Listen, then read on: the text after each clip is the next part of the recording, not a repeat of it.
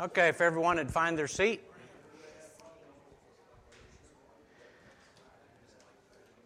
We'll get rolling.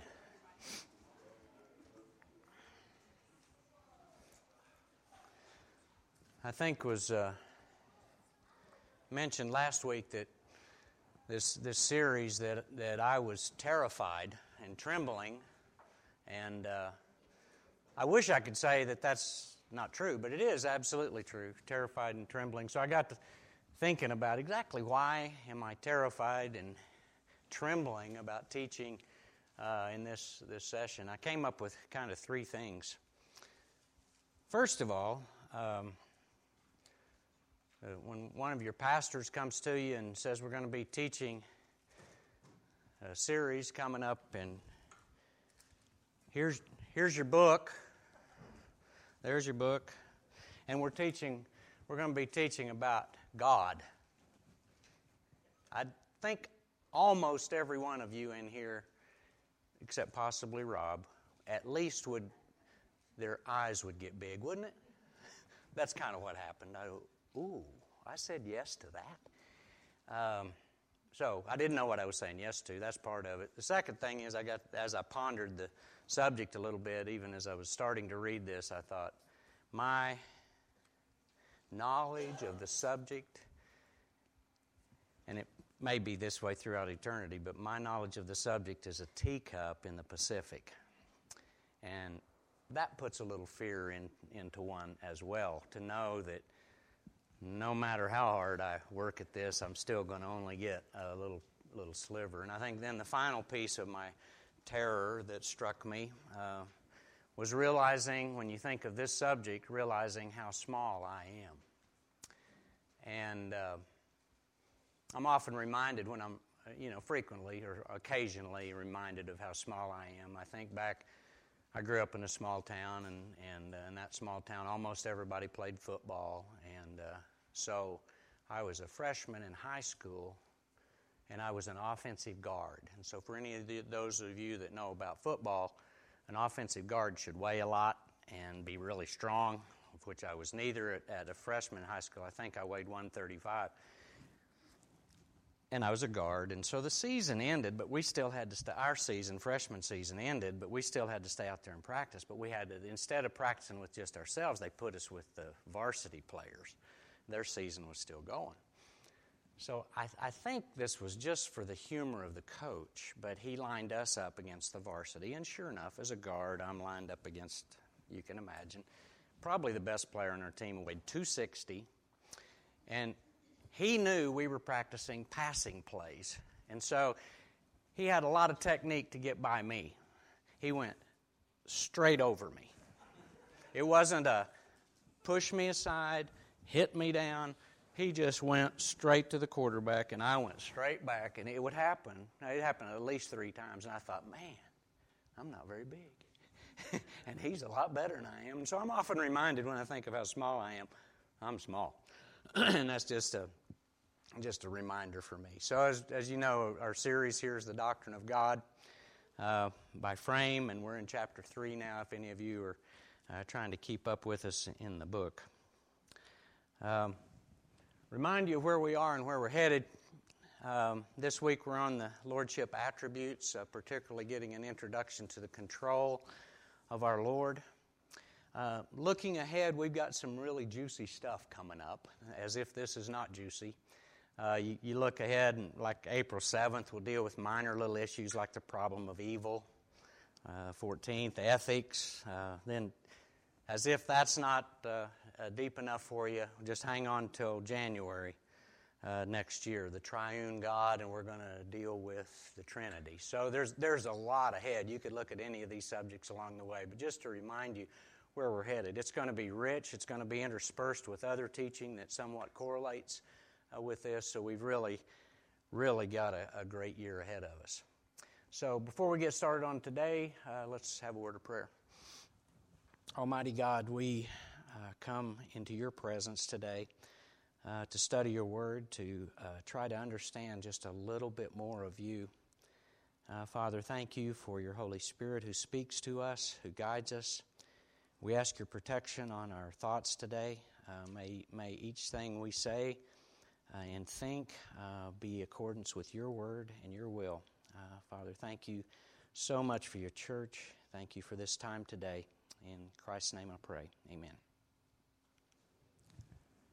All right, today we're going to try to cover three things, really. The declaration of His name and the implications of His name that He's taken on and given to us. Secondly, what Frame calls the covenantal triad.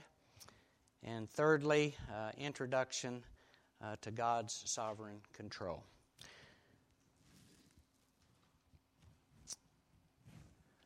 So the primary passage we're going to be working out of today, and not solely, we're going to be looking at a lot of Scripture, so if you want, get your phone ready or your Bibles ready, however you like to get to the Scriptures.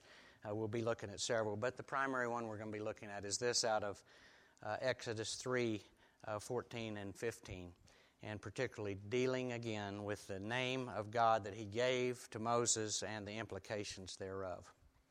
So if you would, let's look at verses 14 and 15, Exodus chapter 3. God said to Moses, I am who I am. And He said, say this to the people of Israel, I am has sent me to you.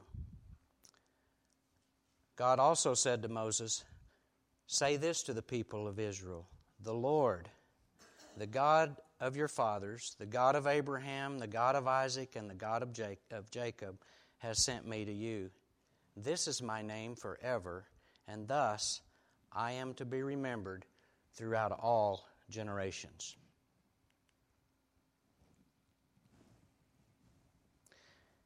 First of all, we'll deal with the statement, I am who I am. Now, as I understand this, just reading in Frame and a few other places, it's just an extraordinarily difficult phrase to interpret. I won't even pretend to know how to pronounce these Hebrew words, so I'm just going to say E-A-E, okay? Just to keep you from laughing, those of you who know Hebrew. But if you look at the E, it can be rendered in the present or the future tense. If you're just translating the word, it can be present or future. That's a problem. It can be to put the words to it. It could be to be present, to be now, or to become. If you look at the Asher, it can be interpreted who, or what, or that, or because. So, you can see the problem of just straight translation of that phrase, of getting exactly what it means. And so we're going to try to get an understanding of that. I looked at several English versions, certainly not all of them, but all of them translated it the same. I am who I am. But, you know, what we're going to try to deal with, what exactly does that mean? I am who I am. Some of the possible renderings of this or understandings of it would be, first of all, he's just saying, don't ask. Don't ask who I am. I am who I am. Don't ask me my name.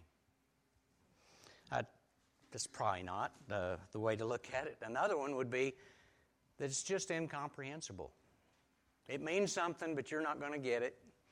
So I'm just going to tell you, I am who I am. But you're not going to get it. I guess that's a possibility. The other is, another is simply that he's stating that I am a being. I am. So he's a being, somebody that's there. He has being. I think if we think about those, if we want to think of a couple of examples, you can contrast the idea of being versus the being of other gods. So a couple of examples would be maybe Elijah and the prophets of Baal. So did the other prophets exist? The other gods exist? They're not even a being. They didn't. It's just something those people made up. So you had that confrontation there, and God was a being in that. And certainly, as we're going to look quite a bit at today, if you look at the deliverance of the Israelites out of Egypt, all the gods of Egypt were not real, were they? But He is.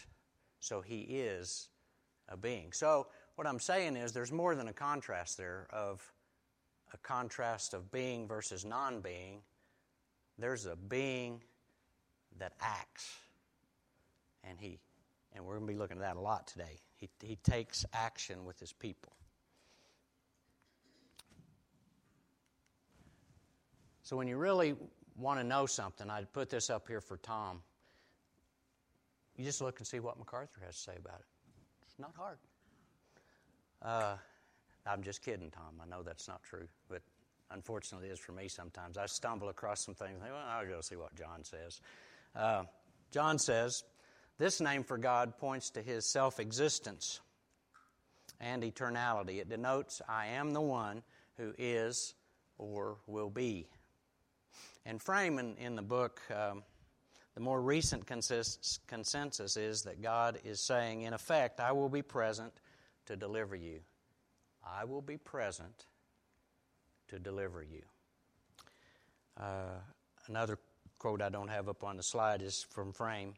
Other writers take the whole phrase as a variant of the self-presentation formula, in which God promises to deliver or judge so that people will know that He is Lord.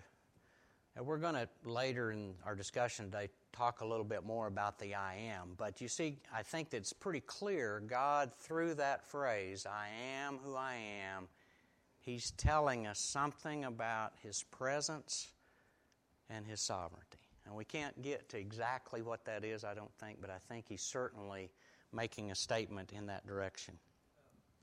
Another nuance I've heard, I don't remember if it's in the book, but is that by referring to his being, he's actually saying, I am being. Being comes from me. Oh, okay. I'm the epitome of being. Yeah, okay. All right. Yeah, certainly could be. Now, if you look on into verse 15, you see there's another word for God. Let's see. God also said to Moses, say this to the people of Israel, the Lord, the God of your fathers. So the Lord capitalized there. Remember what that word is that Yahweh word that Ken dealt with a little bit last week, and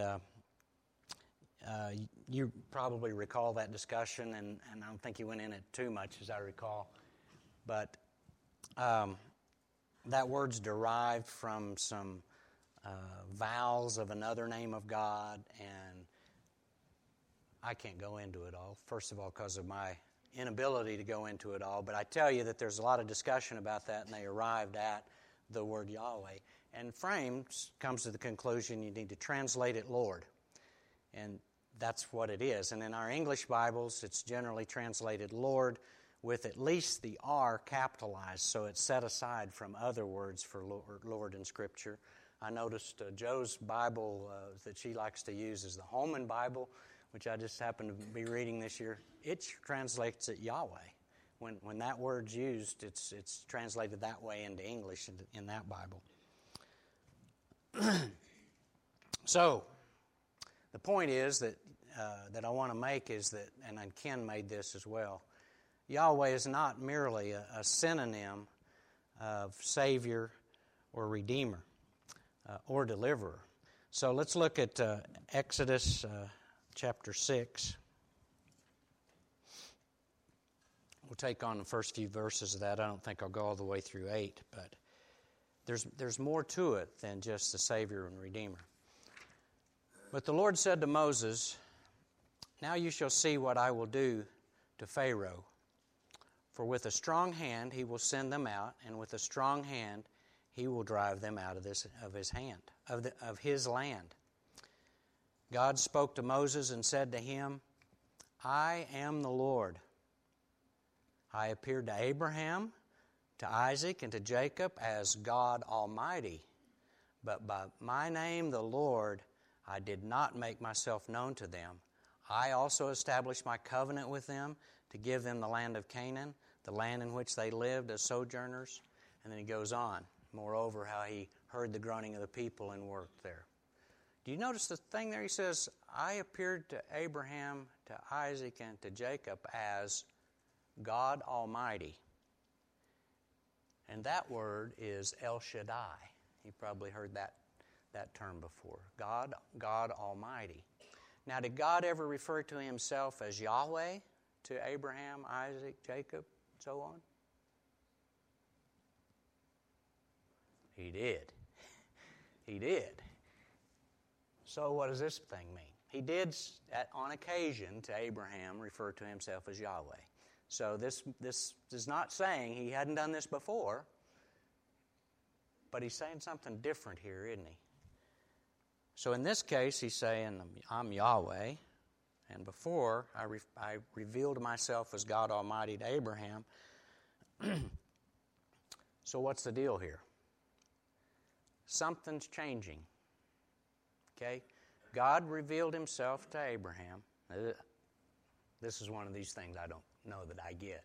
But God revealed himself to Abraham and certainly said Yahweh to him, but he was telling him, I'm Almighty, and certain things happened. I think when Moses comes along here and he tells this to Moses, he's using some of the same words before, but he's saying, I'm about to show you who the Lord is. Does that make sense? So that's the way it makes sense to me. So I looked at a couple of study Bibles just to see what they said. The NIV, I thought NIV Study Bible might capture it for us. Yahweh's name was known, but in Exodus it is being or about to be given previously unknown meaning and significance. So it was known before, but he's putting new definition on who the Lord is. Does that help? Comments, problems? Okay. Just another example is in using this name, proclaiming himself. Exodus 20, verses 1 and 2 is the introduction prior to giving the Decalogue. He starts it this way. And God spoke all these words, saying, I am the Lord, I'm Yahweh, your God, who brought you out of the land of Egypt, out of the house of slavery. So before he gives the Ten Commandments, he's reminding them, I'm the Lord. Okay? And one just fascinating, I know you all are familiar with this one, that it's really referring to the I am part of these phrases. When Jesus is confronted, as they're arresting him in John chapter 18, verses 4 through 6. Then Jesus, knowing all that would happen to him, came forward and said to them, Whom do you seek? And they answered him, Jesus of Nazareth. And Jesus said to them, I am he. Judas, who betrayed him, was standing with them. When Jesus said to them, I am he, they drew back and fell to the ground. Okay, so that's a manifestation. There are many, but that's a manifestation of Jesus as Lord, and basically all he said's, I'm the Lord. Yes, sir. So is it experiential knowledge versus intellectual knowledge?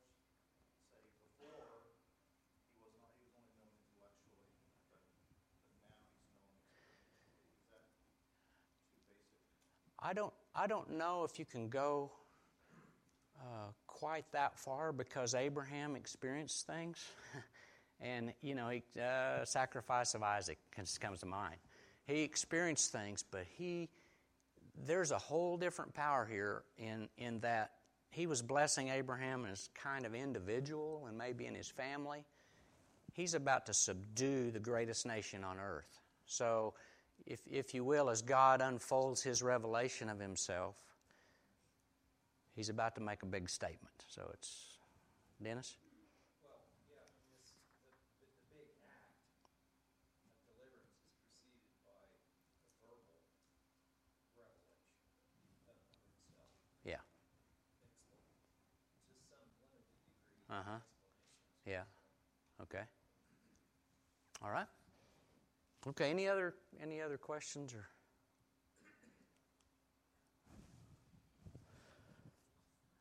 Recall last week Ken made a point.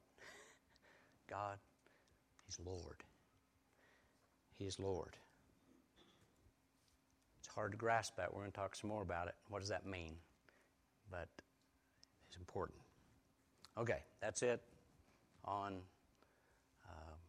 the I am and the Lord. We're going to move on into the covenantal triad. Ken briefly mentioned it last week, the Suzerain Treaty. Who had ever heard of that before last week, or ever heard of that? A few have. Not too many. But Ken mentioned in reference to the use of suzerainty treaties in ancient Hittite culture. So, I did what all good theologians do. I went to Wikipedia to see what it said. It was kind of interesting. It was there. Just to quote a little of it. Suzerainty treaties and similar covenants and agreements between Near Eastern nations were quite prevalent during the pre-monarchic and monarchy periods in ancient Israel. The Hittites, Egyptians, and Assyrians had been suzerains to the Israelites and other tribal kingdoms of the Levant from 1200 to 600 BC. The structure of Jewish covenant law was similar to the Hittite form of suzerain. Can you believe that's in Wikipedia? Okay, and that's what Frame is saying. I'm going to read some from Frame here in a second. But he's saying that the covenant that God gives here is similar in form to these treaties that we find in that culture. I'll read one little passage from Frame. So follow along as I read this. I think you'll see these 5 points come out in this paragraph. Examples of suzerainty treaties have been found in the ancient Hittite culture. In this literary form, a great king, or a suzerain, formulates a treaty with a lesser king, a vassal.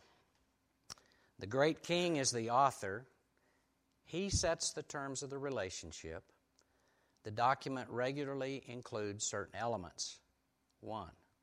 The name of the great king, identifying him as the author of the document. I am king such and such. Number 2, an historical prologue in which the great king tells the vassal what benefits he has brought the vassal in the past.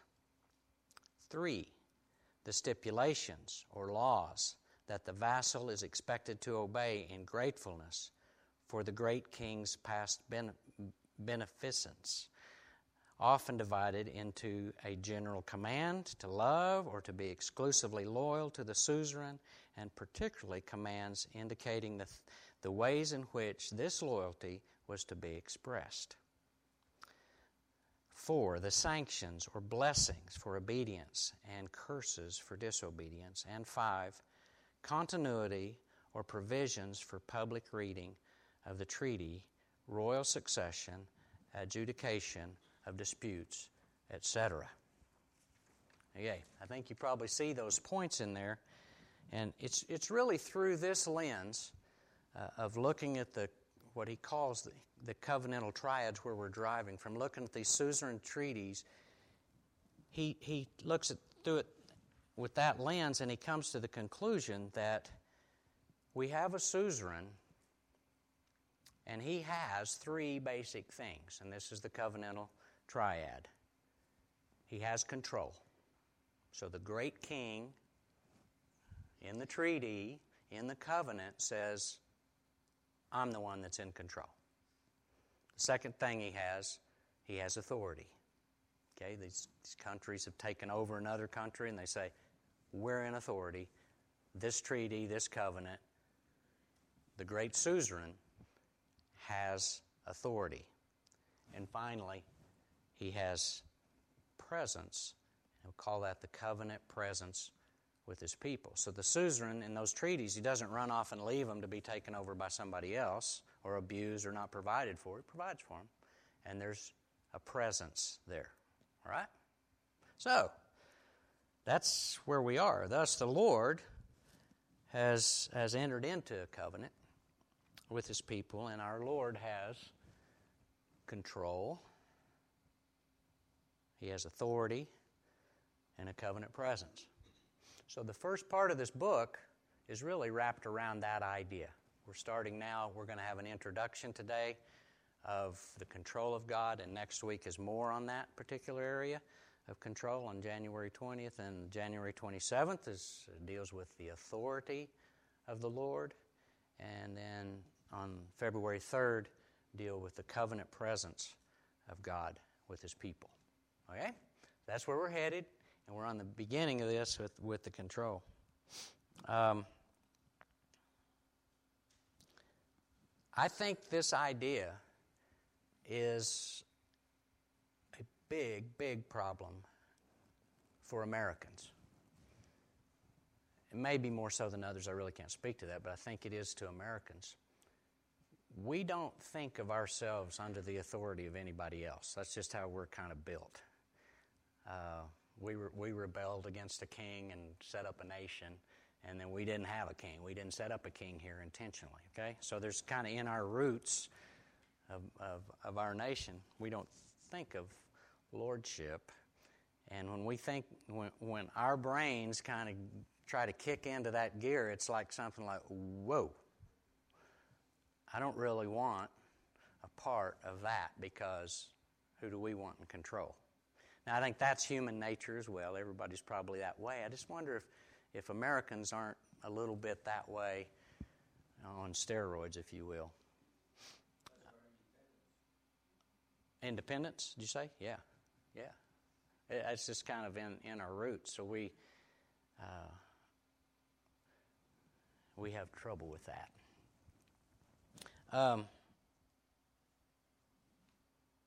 If you had a friend or acquaintance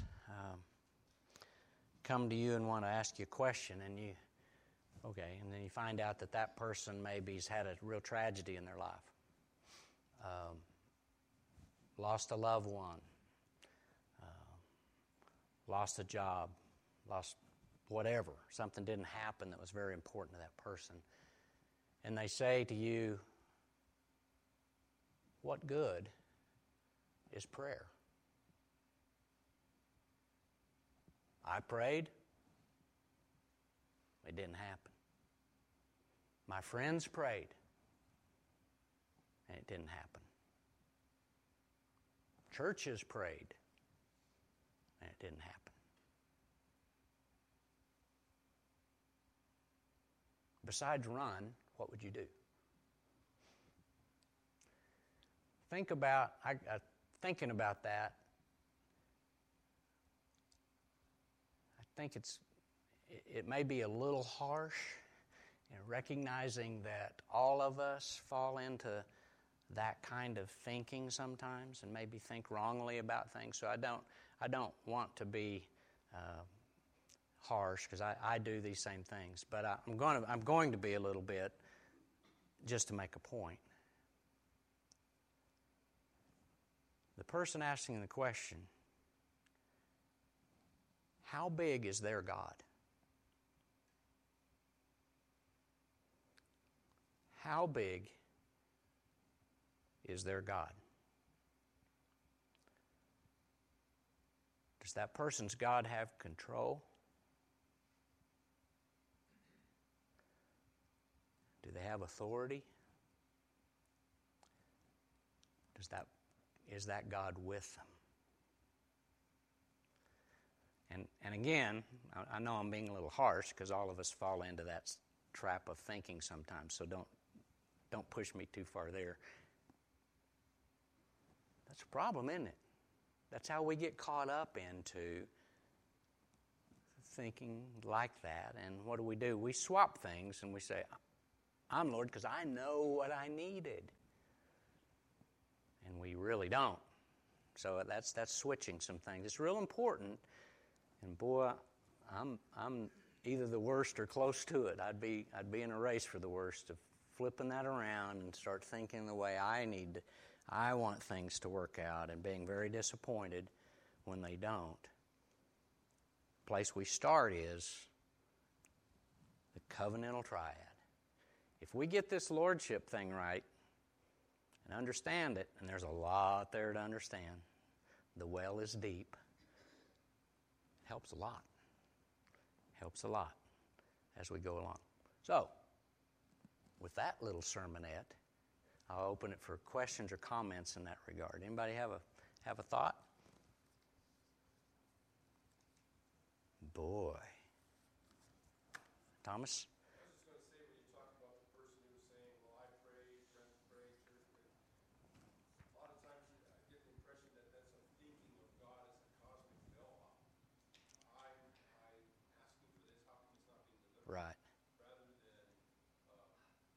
suzerain vassal relationship. Yep. Yeah, and how often do we fall into our traps of prayer? You know, we set aside time, and boy, where does our mind go? I'll just speak for myself. Here's what I need. Here's what I see as the problems. It's where I'm going real often. And God wants to hear those things.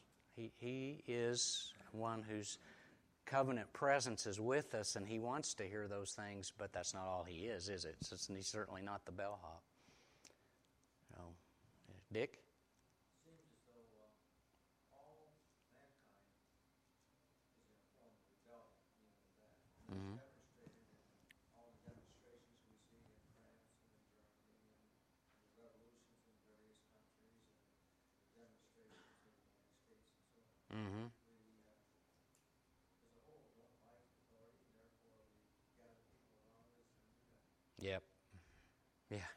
Yeah, we are. Well, he's saying that all of mankind's in an act of rebellion, and to a certain, we are, and God changes our hearts and moves us back, and sometimes we move a little slower than we should, but I think that he's making that point. He says it's more prevalent in democracies than in dictatorships. I don't know. I didn't hear. Rebellion.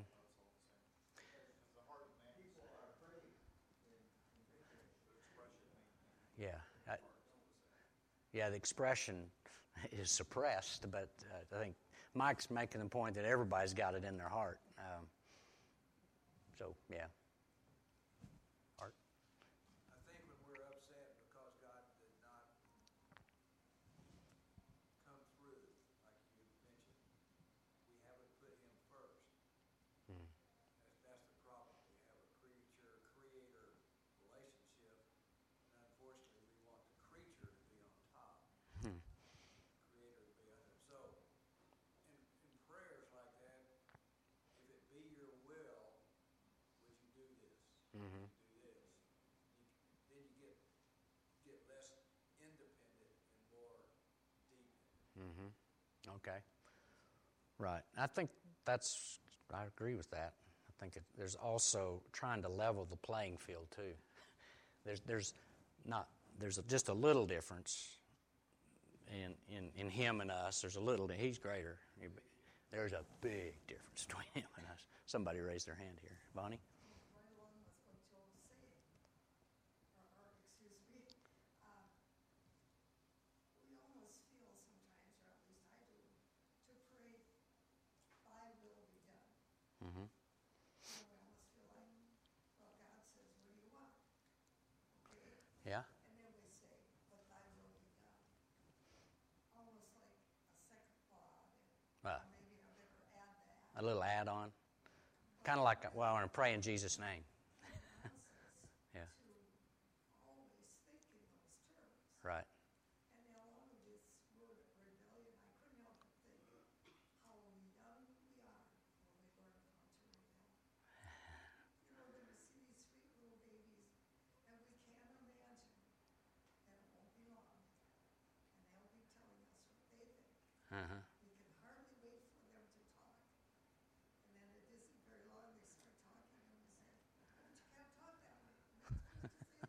can't wait for them to talk, and then you can't wait to find the duct tape to stop it. That could be. If we could start when we're very young Mm-hmm. to think in terms of God, and when we talk to people about praying, Mm-hmm. and yet when they come to us crying and have a serious need, that's not the time that you feel you could say, oh, but you've got to pray this way. Oh, I see. Yeah. Yep. I think you hit it on the head when you said the picture's too big to understand. You know, sometimes we pray and we say, well, I didn't get an answer to that prayer, but say later on, because of these events, Uncle George will say, you can see that, but what if the picture's bigger? Yep. Far bigger. Yep. Yep. Yep. That's right. It's really big. So we're going to, Brady?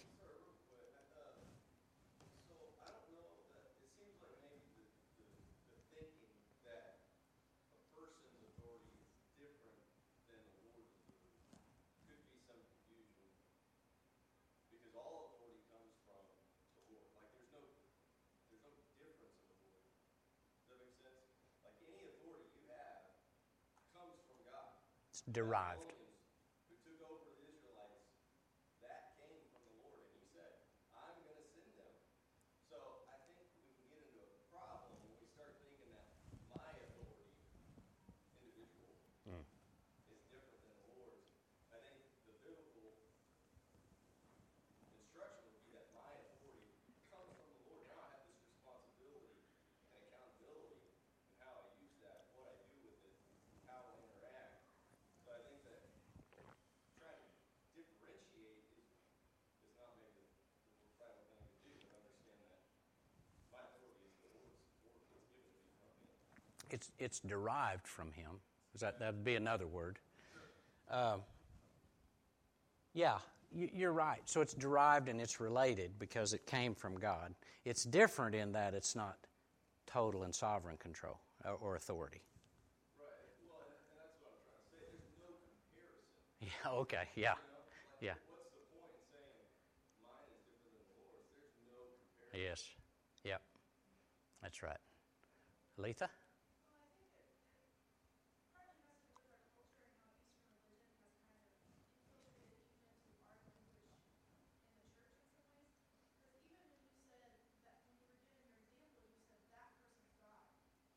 Yeah.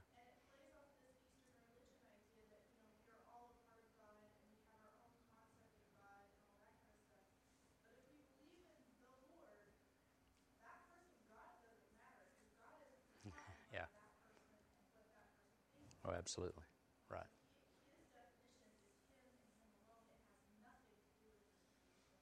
Right.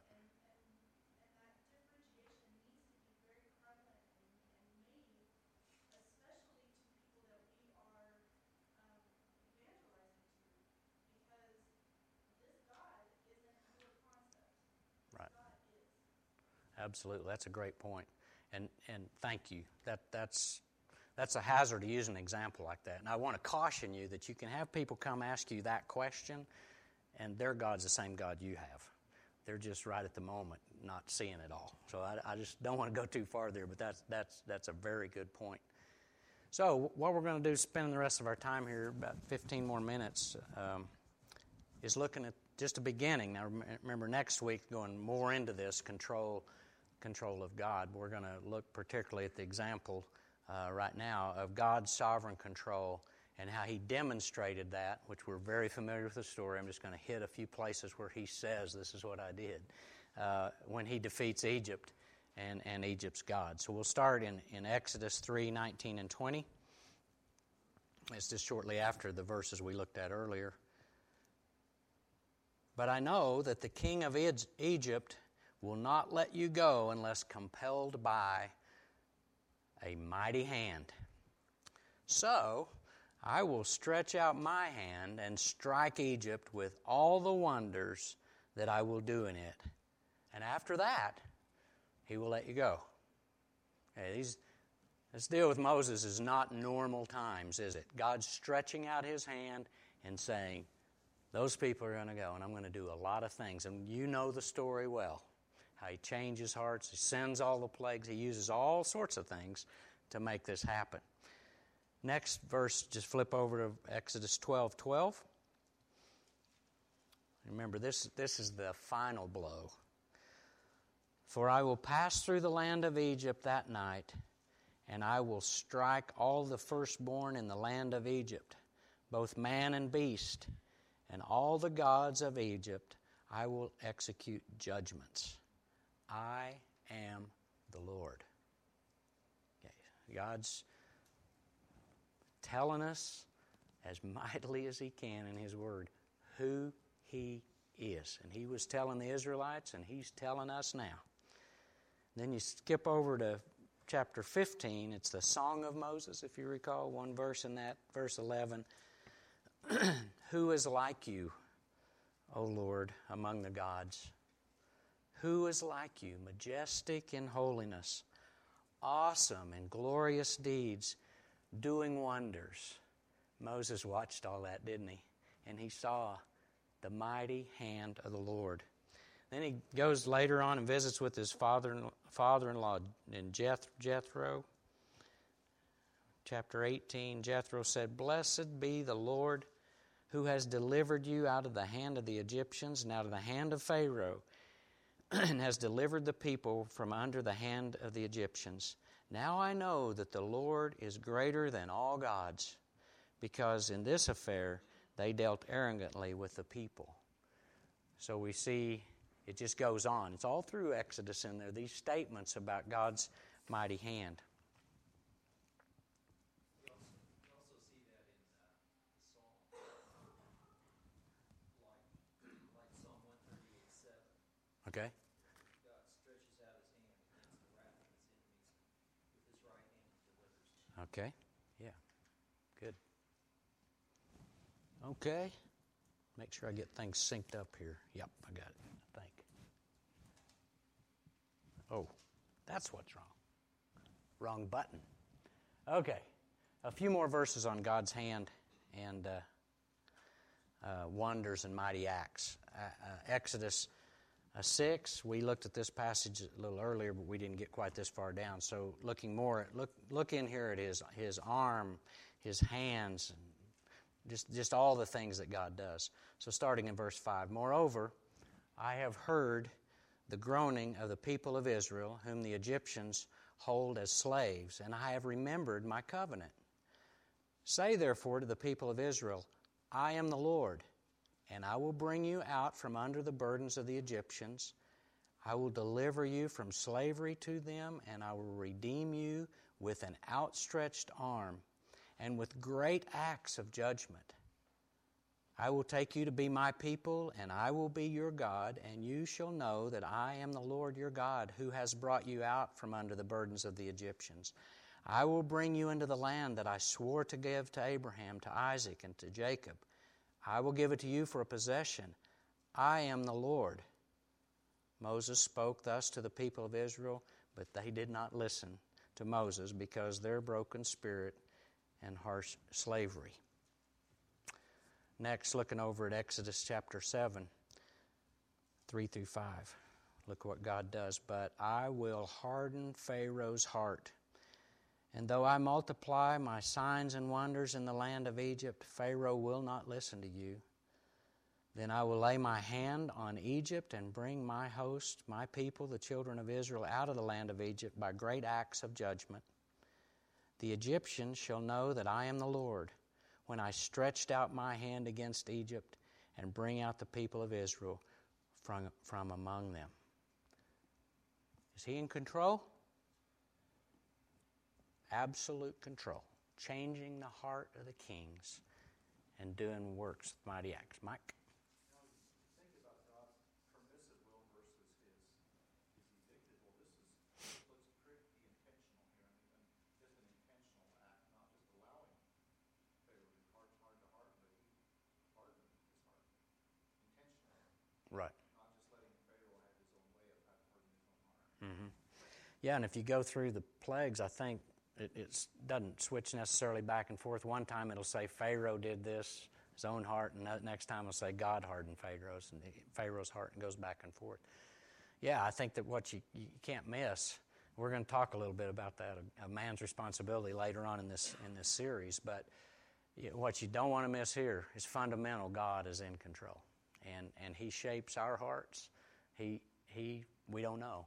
It's somewhat mysterious, but He does, and He is in control. I hear another hand. Letha?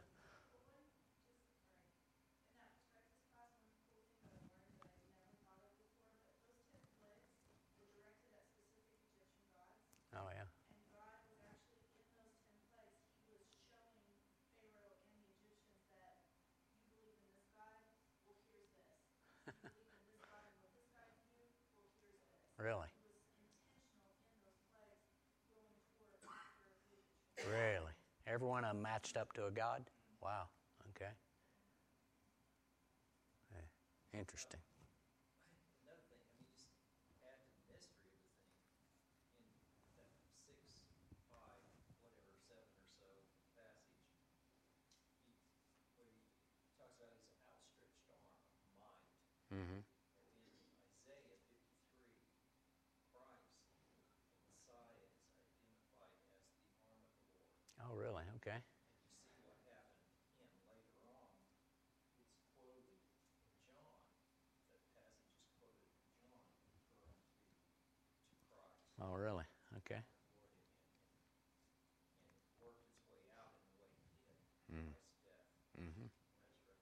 resurrection. It's an amazing picture. You know, we're looking at one slice of history here, but as that Dennis is pointing out there, unfolds throughout God's story.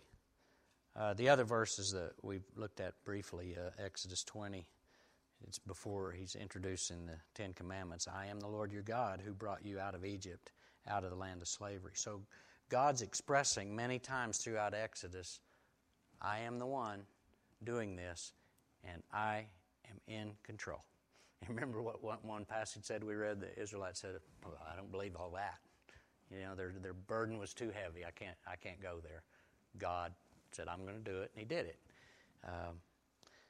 Quote from Frame, the Lord is the one who controls all the forces of nature and history to deliver His people and thus to fulfill His covenant promise.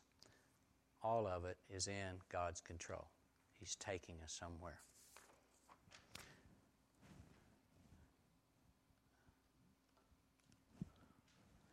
Okay, just a little bit more of that I am. You remember I talked about how difficult it is to translate that, those words, I am who I am. And so you can get a lot of renderings. You think about past and present tense, and then different words for who can be what as well. So Frame just kind of goes through there and points out the different possible renderings of that. I am what I am. I am who I am. I will be what I will be. I am because I am. I will be because I will be. I cause to be what I cause to be. I am present is what I am. I am the one who is. Now, I'm not trying to land on any of these and say you got to pick one of these out and then scratch that what's in your Bible out and put one of these in. The point is, no matter how you translate that thing, there's something to do in those words, I am who I am, in the sovereignty and separateness, if you will, of God. Frame says, these phrases indicate that Yahweh is very different from us, determining His own nature or His choices or even His own being without any dependence on us. The sovereign Lord, Brady's right, we get authority and things from Him, but He's different. He's different. We'll look at just a few more passages. I just called them the I am He. Deuteronomy 32, 39.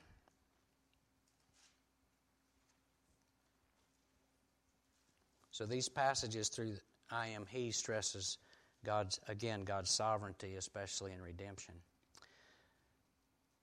Deuteronomy 32:39. See now that I, even I, am He. and there is no God beside me. I kill, and I make alive. I wound, and I heal, and there is none that can deliver out of my hand. The Sovereign Lord. Isaiah 41:4.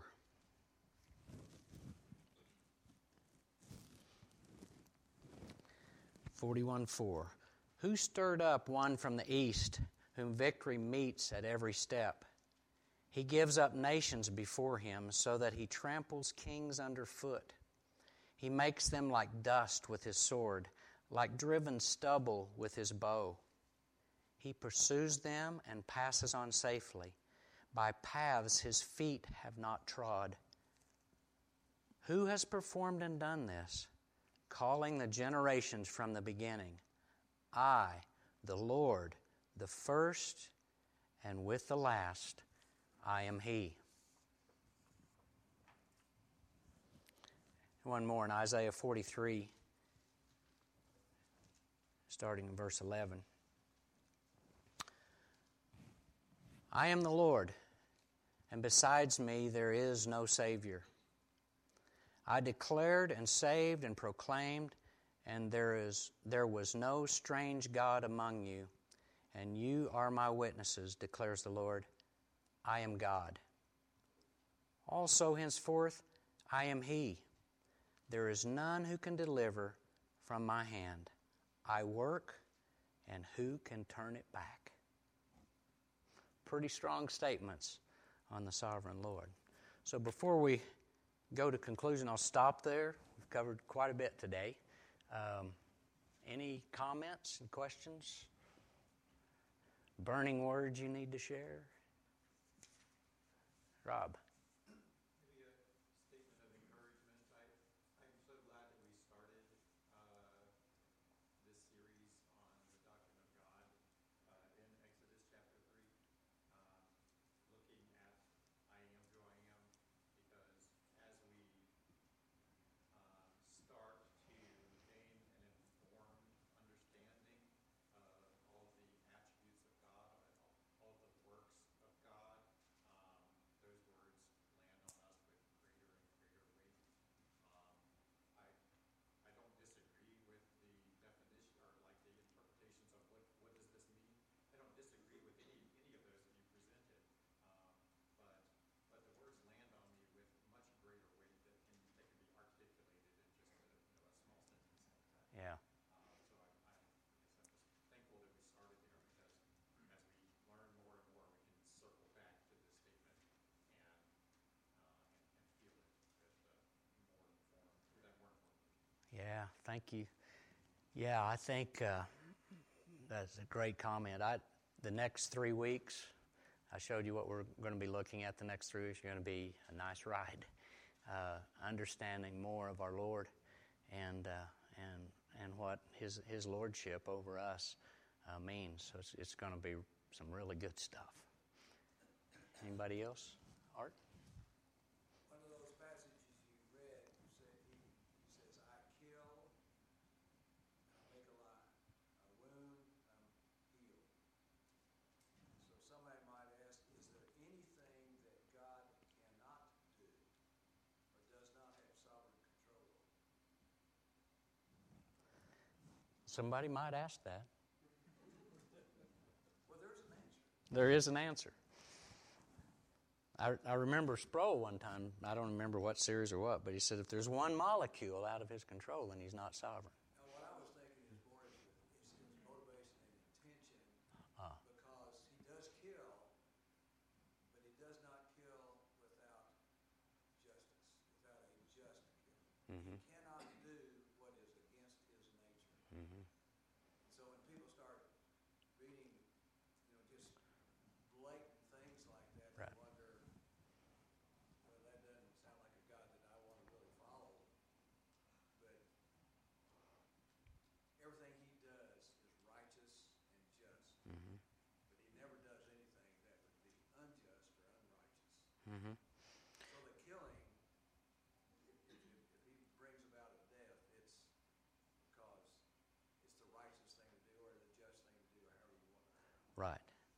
Yeah, and I think you see some of those in Scripture that it occurred. I don't think it's always right to read that he killed them and they're lost. He can kill them and they're saved.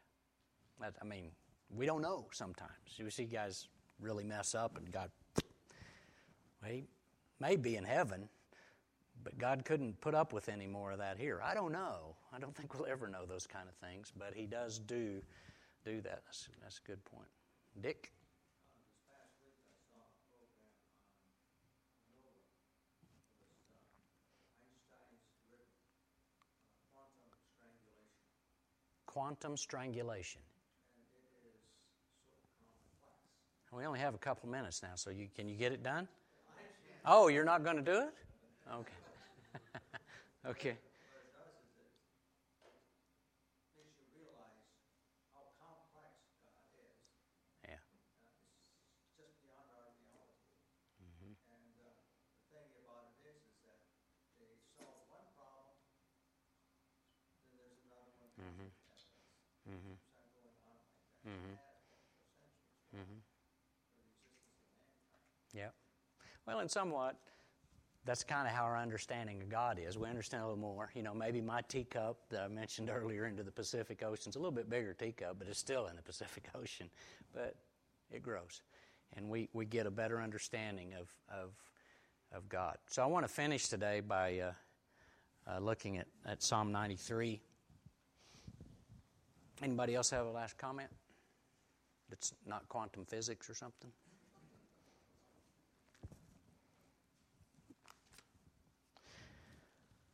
Psalm 93.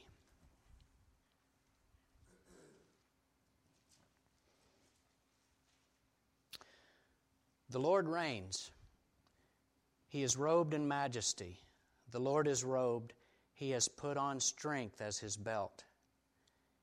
Yes, the world is established. It shall never be moved. Your throne is established from of old. You are from everlasting. The floods have lifted up, O Lord. The floods have lifted up their voice. The floods lift up their roaring. Mightier than the thunders of many waters, mightier than the waves of the sea, the Lord on high is mighty. Your decrees are very trustworthy. Holiness befits your house, O Lord, forevermore. The last quote in Frame's book, Yahweh, then, is the sovereign, the Lord over all his creatures. I guarantee you have something to think about this week. So, we're dismissed.